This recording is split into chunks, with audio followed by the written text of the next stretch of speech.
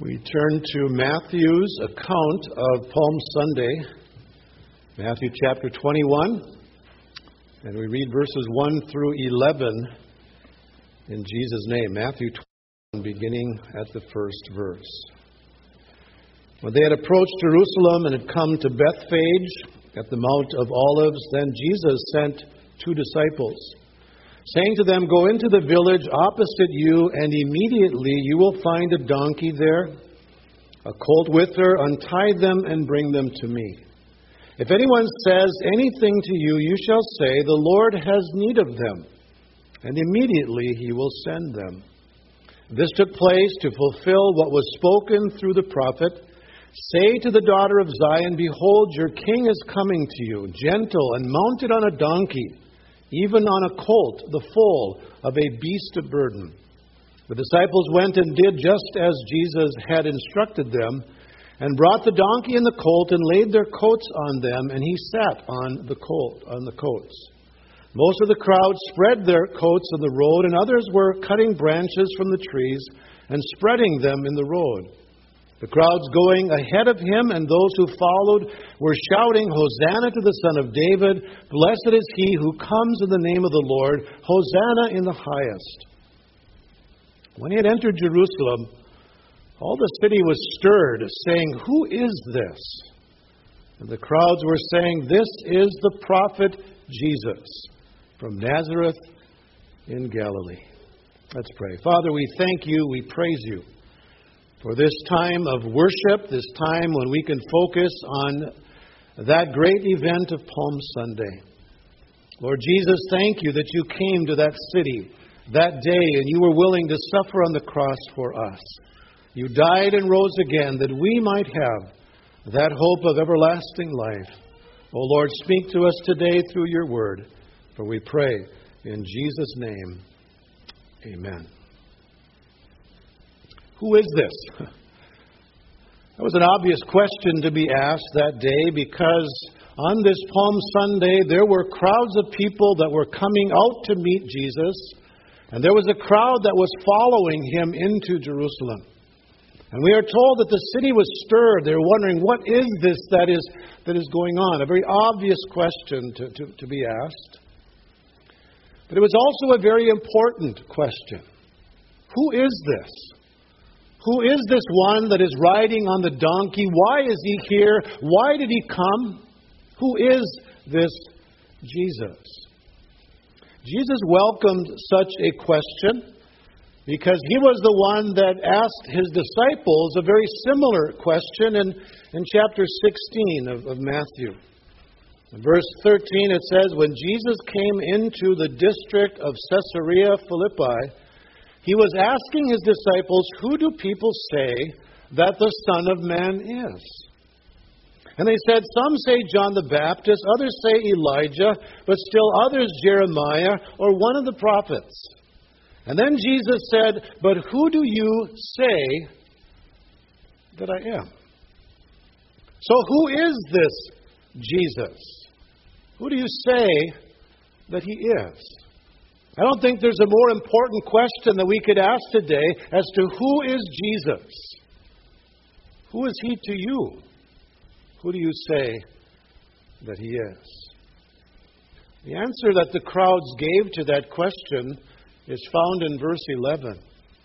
And the crowds were saying, "This is the prophet Jesus from Nazareth in Galilee." So this morning we look at the ministry of Jesus from that perspective. This isn't all that he is. He is certainly more than a prophet or the prophet. But he certainly is the prophet who is above every other prophet. And we would be wise to listen to what Jesus has to say to us today. Who is this? Notice first of all that Jesus is the prophet whose word can be trusted. I find it interesting, when the time came for Jesus to enter Jerusalem, he sends 2 of his disciples ahead of him to prepare the way, and he gives them some instruction. In verse 2 he says, "Go into the village opposite you, And immediately you will find a donkey tied there, and a colt with her. Untie them and bring them to me. And if anyone says anything to you, you shall say, the Lord has need of them. And immediately He will send them. Now that was very detailed instruction, wasn't it? He tells the disciples what they will find when they enter the village. He tells them when they will find it. He tells them what to say to those who ask what they are doing. He tells them how the one asking the question will respond. Very detailed instruction, and it happened exactly as He said it would. Verse 6 says the disciples went and did just as Jesus had instructed them. And Luke adds this in his account. So those who were sent went away and found it just as He had told them. Just as Jesus had told them. So Jesus told them in advance, in very great detail, exactly what was going to happen.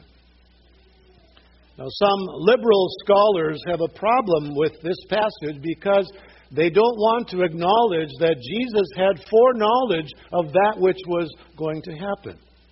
So instead of saying that Jesus knew what was going to happen when the disciples entered the village, they claim that Jesus must have arranged this beforehand. Because how would He know exactly what was going to happen unless He had prearranged this beforehand? Talked to someone and said, I'm going to send these men, and you give them this colt that I'm going to ride on. In other words, there is no reason to believe that there is anything supernatural here at all. Well, I believe these so-called scholars, and I hope you do too, believe that they are clearly mistaken. Jesus knew what His disciples would find because He knows all things. And He told them in advance what they would find because I believe He wanted to teach them something important. He wanted them to know that His word can be trusted. That what He said would happen. It would be exactly as He told them, and that's exactly what they discovered. You see, it was important for His disciples to know this because they were going to face some difficult trials in times to come. Their faith was going to be severely tested, and the question is, would they believe that everything Jesus told them was true?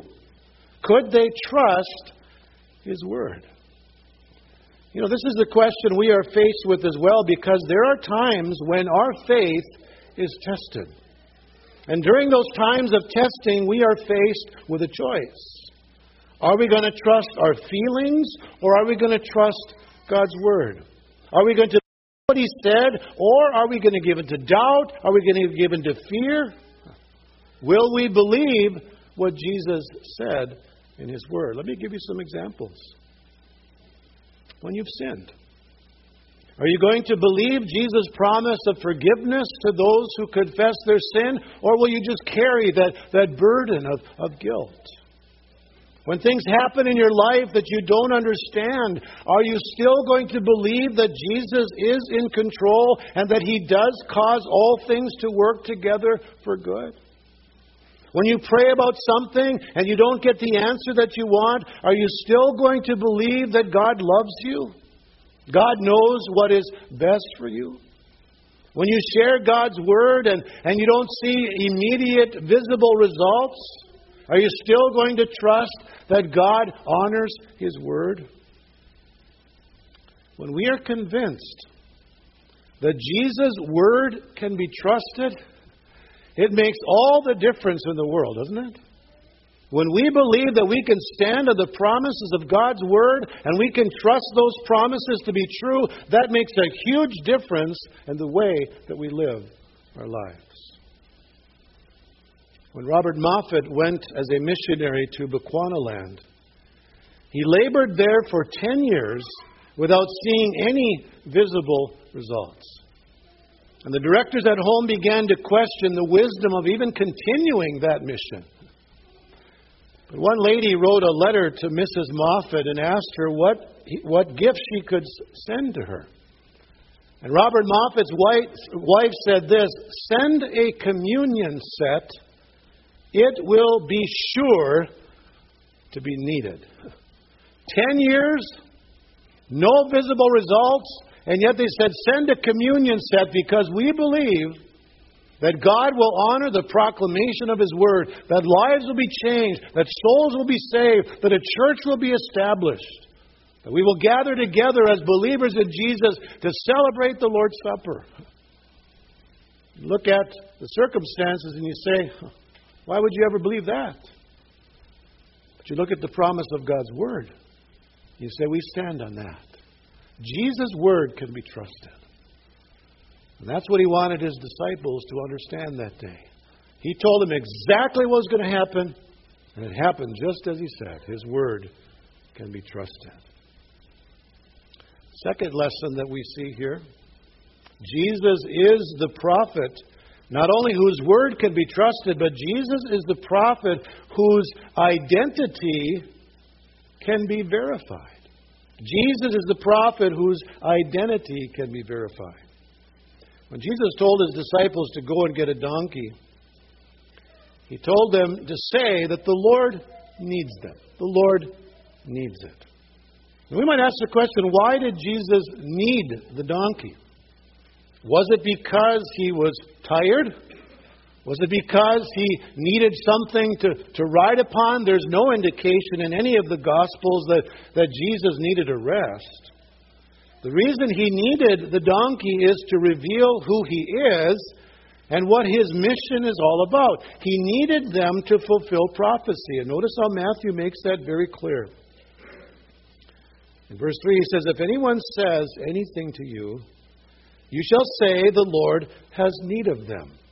And immediately He will send them." And then Matthew adds, "This took place to fulfill what was spoken through the prophet. Say to the daughter of Zion, behold, your king is coming to you, gentle and mounted on a donkey, even on a colt, the foal of a beast of burden." Now, if you read through the Gospel of Matthew carefully, you will notice that Matthew repeatedly uses phrases like this. This took place to fulfill what was spoken through the prophets. Prior to this text, we see this another 10 times. So this is the 11th time that Matthew has said this, and there are at least 3 more if I've counted right. So about 14 times he says, this took place to fulfill what was spoken through the prophets. It's obvious why he does this. Matthew wants us to know who Jesus is. He wants us to understand that He is the fulfillment of all the prophecies about the coming of the Messiah. He wants us to see that His identity can be verified, that He indeed is who He claims to be. So there's 2 prophecies that He gives in this passage. The first one comes from Zechariah chapter 9, verse 9. It's the one quoted in verse 5, which describes Jesus coming gentle and mounted on a donkey. Now, that's a very interesting prophecy because you don't usually associate a king coming on a donkey. A king would come riding a chariot. A king would come riding on a beautiful white horse. But a king coming on a donkey, that would have been unheard of in Zechariah's day. It would have been unheard of in Jesus' day. One author says that it would be like the President of the United States coming to town on a tricycle. If you can picture that. That would have been just totally unheard of. Maybe you can picture Trump on a tricycle. I don't know. A king would come in a chariot. Come on a beautiful white horse.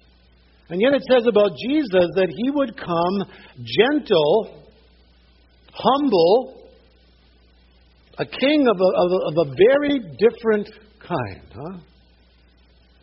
Now, John MacArthur says, because He was a king like no other, His coronation was like no other coronation. By the standards and purposes of earthly kings, Jesus' entry into Jerusalem was anything but triumphant. But by the standards and purposes of God, it was exactly as it was meant to be. He goes on to say, Jesus' entry on a donkey was not a put down by his rejectors. It was the sovereign choice of God the Father and of God the Son, who himself willingly came to earth as the servant Savior, to take upon himself the sin of the world. And then he says, nothing could have been more appropriate than that the bearer of the world's sin burden would enter God's holy city of Zion riding on a lowly beast of burden. So this prophecy of a king riding on a donkey tells us who Jesus is. He is the Messiah. He is the one who humbly laid down his life for us. His identity can be verified. You go back to the prophecies of Scripture, and Jesus fulfilled them all. He indeed is the Messiah. The second prophecy, Matthew quotes in verse 9. And this is a prophecy that the people really fulfilled without fully understanding it. Verse 9 says, the crowds going ahead of him and those who followed him were shouting, Hosanna to the Son of David. Blessed is he who comes in the name of the Lord. Hosanna in the highest. Now, that phrase, blessed is he who comes in the name of the Lord, comes from Psalm 118. And that was a messianic psalm. They also identified Jesus as the Son of David, a messianic term. They even cried out, Hosanna, which means, Lord, save. Lord, save. So everything they said about Jesus was true. He was the one who came in the name of the Lord. He was the Son of David. He was the one who had come to save. But the sad thing about it is that they didn't really understand the kind of Messiah that Jesus was, nor the kind of salvation that they needed. One author says, although the shouts of the multitude were entirely appropriate and were in fact fulfillment of prophecy, the people had no idea of the true significance of what they were doing, much less of what Jesus would soon do on the cross in their behalf. They neither understood the Lord nor themselves. Even though they were shouting, Hosanna to the King, the Son of David, most of these people didn't get it. They didn't understand who Jesus was, and they didn't understand their own need that day. Why? Because they were looking for a different kind of Messiah. They were looking for someone who would come and overthrow the Romans, get rid of the bondage they were under, some kind of a political freedom. They wanted a king who would come and conquer the Romans. MacArthur goes on to say the people wanted Jesus on their own terms. And they would not bow to a king who was not of their liking, even though he was the Son of God. They wanted Jesus to destroy Rome, but not their cherished sins or their hypocritical, superficial religion. So they wanted a Messiah of their own liking. They didn't want a Savior from sin. They wanted to be delivered from Rome. And so even though they shouted these words that were true, they didn't get it. They didn't really understand who this Jesus is. Do you think there's many people that are like this crowd today? Like the multitude on Palm Sunday, they will loudly acclaim Jesus as long as they believe that He will satisfy their own desires. But like the same multitude a few days later, they will reject and denounce Him when He does not deliver as they expected. When His Word confronts them with their sin and their need of a Savior, they want nothing to do with that Jesus, do they? They don't want their life to change. They don't want them to deal with their sin. And so they reject Christ because He doesn't fit the kind of Savior, the kind of Messiah that they want. Verse 10 says, when Jesus entered the city was stirred. When he entered Jerusalem, all the city was stirred, saying, "Who is this?" And that word translated stirred could really be translated a little bit stronger, because we get our English word seismic from that word. It means to shake, as the earth shakes. That word is used to describe the earthquake when Jesus died on the cross. It's used to describe the guards at the tomb when they were shaking and became like dead men. So when Jesus entered Jerusalem, we could say there was a whole lot of shaking going on, huh? Like, who was that? Elvis Presley sang that song? A whole lot of shaking going on? They were stirred. And you ask the question, why were they stirred? Was it apprehension? Was it, what is Rome going to do if they see this man coming in who is the king of the Jews? Are they really going to clamp down on us? Is there going to be all kinds of bloodshed? Was it that, maybe? Was it enthusiasm? Was it finally now the Messiah has come? Finally the one who will overthrow Rome? Finally our Savior is here? Was that the response? Would to God it had been a spiritual stirring. Would to God it had led to genuine repentance and salvation. Would to God it would have changed that city had they embraced Jesus for who He is. But we know when Jesus came into that city, what did He do? He wept. He saw that city because He said, the days are going to come when not one stone will be left upon another. Why? Because they did not recognize their day of visitation. That God was visiting them in the person of His Son. He was offering them salvation from sin. But what did they do? They crucified their Messiah. It wasn't long after that the Romans came in, 70 AD, wiped out the city because they did not recognize their day of visitation. They did not understand who Jesus really was and why He came. Would to God that there had been a spiritual stirring that day. Because that's the kind of stirring they needed. And that's the kind of stirring that we need as well. And so I want to ask you this morning, has your heart been stirred by Jesus? Have you embraced Him for who He is? You can trust His Word. You can believe that He laid down His life for your sin. And when you trust Jesus Christ as your Lord and Savior, your life will never be the same. You will have the assurance of eternal life. You will be a new creature.